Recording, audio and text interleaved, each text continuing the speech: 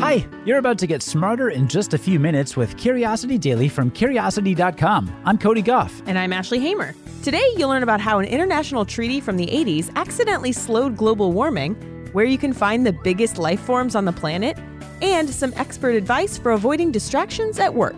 Let's satisfy some curiosity. News about climate change is often doom and gloom. But recently, researchers from the University of New South Wales had some good news to share.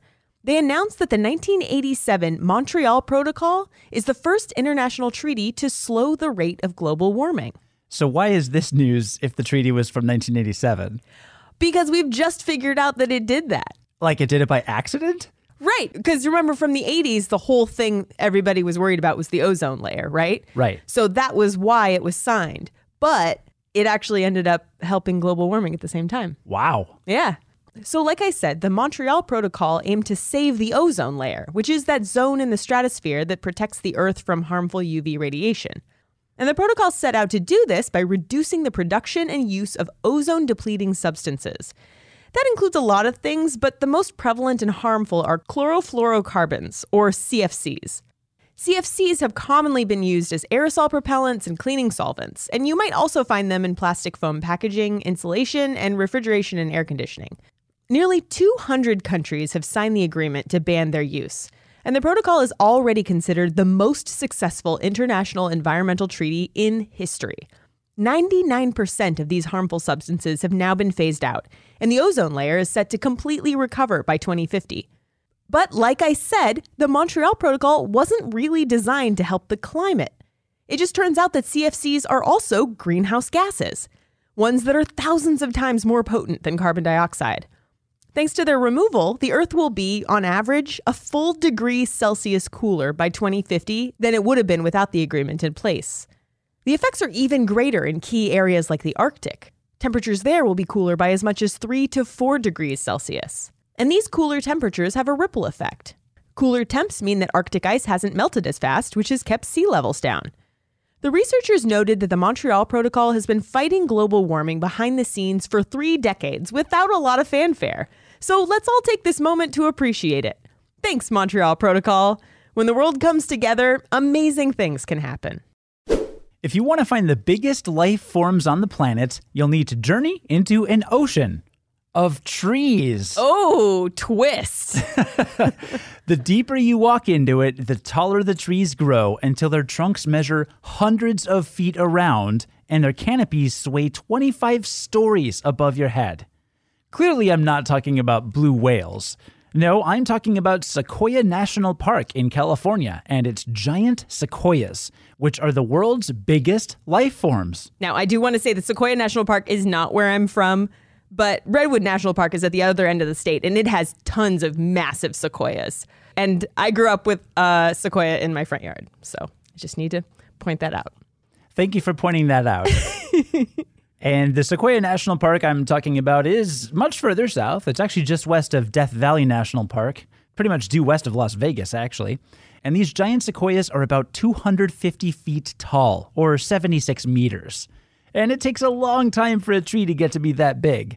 Most estimates place these trees at around 2,000 to 2,500 years old. Just one tree of biblical proportions is enough to give you a new perspective on your place in the world. But sequoias don't come solo. They grow in giant groves, some of which can contain tens of thousands of trees. And the king of the forest is the General Sherman tree. It's not only the largest surviving sequoia, but the largest surviving tree in the world. At its base, the trunk is more than 30 meters around. That means it would take more than 17 average adults holding hands to surround the circumference. In 2006, the tree lost its largest branch in a storm, and that branch alone was larger than most trees, at a length of 100 feet, or more than 30 meters, and a diameter of just under 6 feet, 1.8 meters. Don't worry though, that lost branch doesn't mean the tree's in trouble. Researchers believe that breaking off branches is a natural survival mechanism to prevent the tree from breaking in powerful winds. I mean, it's been around for a couple millennia, right? So maybe it's learned a thing or two. And the General wasn't always the biggest tree in the world. Up until 1854, that honor belonged to the Mother of the Forest tree, which grew in what is now Calaveras Big Trees State Park. But some overeager tree fans stripped that giant of all its bark, then shaped that bark back into a tree and sent it on a world tour. It was a great way to give people in England a sense of how big the tree was, but it did result in the tree's death. Fortunately, the death of the mother of the forest tree sparked such strong emotions that it led to the modern conservation movement. A greener future is better for all of us, sequoias included. I wonder if the mother of the forest was one of the antwives. Could have been, Cody. Could have been. I'll have to investigate. Today's episode is sponsored by Skillshare. Make 2020 a year where you explore new skills, deepen existing passions, and get lost in creativity with Skillshare's online classes. What you find just might surprise and inspire you. I'll be honest, I don't know anything about graphic design. I mean, I know what looks good and looks bad, but I couldn't tell you why. And since I've been working on some graphic stuff lately, that's why I'm taking a class called Graphic Design Basics, Core Principles for Visual Design. It happens to be taught by the co-directors of the Graphic Design MFA program at Maryland Institute College of Art. So these are real educators with real experience. That means I know I'll be learning some quality lessons. Skillshare is a proud sponsor of Curiosity Daily. Explore your creativity at Skillshare.com/curiosity and get 2 free months of premium membership. That's 2 whole months of unlimited access to thousands of classes for free. Get started and join today by heading to Skillshare.com/curiosity. One more time, that's Skillshare.com/curiosity. It's hard to stay focused, especially at work. Most employees are interrupted from their work 50 to 60 times per day. And let's be honest, most of these interruptions are not very important. This coffee's really good. Cody, I'm trying to read something. Wow. Sorry, what were you saying? I felt like I was there. But a recent article in Harvard Business Review reminds us all how we can cut down on time sucks and distractions when we're trying to work. How can we ignore those push notifications and Slack vibrations to stay less stressed and be more productive? So we're going to break down the most important tips so you can actually go to work and, well, get some work done. And the first tip is to practice something called asynchronous communication. So in other words, you don't have to respond to every email within 5 minutes of receiving it. It's better for everyone if you decide, I'm going to think about this email and get to it later. That leads into the next tip. Batch check everything. Don't just quickly check through things all day long. That kind of quick check of email, social media, and text messages can put you off task for more than 20 minutes, even if the act itself just took a moment. Instead, schedule a time to batch check your email, chat messages, and social media accounts. Another tip that'll make it easy to do that, turn off your push notifications. Batch checking doesn't work if your computer screen is always blowing up with push notifications. Just turn them off. Most everything can wait until your scheduled time to be checked. And people might even respect that scheduled time when you put this 3-word tip into practice. Do not disturb. This one's easy, even if you're in an open plan office. Put on a pair of headphones and get in the zone. That kind of signal will quietly tell your colleagues that you're doing something important that shouldn't be disturbed. Another game changer is to avoid playing calendar Tetris. Block out time on your calendar for meeting-free work time. That way, even if your colleagues have the ability to book time in your calendar, you can control when and how, and stay focused on what you need to get done. And finally, stop using reply all. It's good to be held accountable, but it's also important to respect other people's inboxes and help them reduce unnecessary chatter. Only email people who need to be in on the message. And we'll run through all these tips again at the end of this episode, but I have to note at this point that just before we started doing the story, Ashley's like, hold on, wait a minute, I just got a notification. Yeah, I was like, oh, I got to respond to this email. We're in the middle of an episode. That's okay. I forgive you for that unnecessary interruption. Now let me tell you about my coffee.